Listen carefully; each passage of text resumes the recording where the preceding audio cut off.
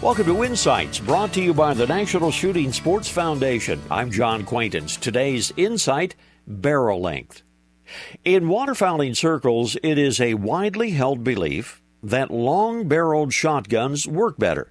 Now, by longer, we're talking about barrels 28 inches and longer. The argument is that longer barrels give a longer sighting plane, and they help put more weight out front for a smoother swing.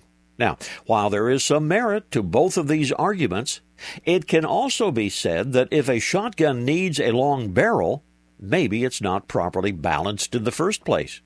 Experts like the balance between the hands, and a properly designed pump or autoloader could give that feel with a 26 or a 28-inch barrel. What barrel length is best ultimately in the duck blind, the goose pit? Well, that's open to debate, but 26 or 28 inches are both excellent choices for all-around wing shooting. They work just fine on ducks or geese over decoys, and they're not so heavy that they're going to be a burden on those days when you're walking a field, maybe trying to kick up a pheasant. This reminder, visit the National Shooting Sports Foundation website at nssf.org. Lots of information about hunting and the shooting sports. This is John Quaintance.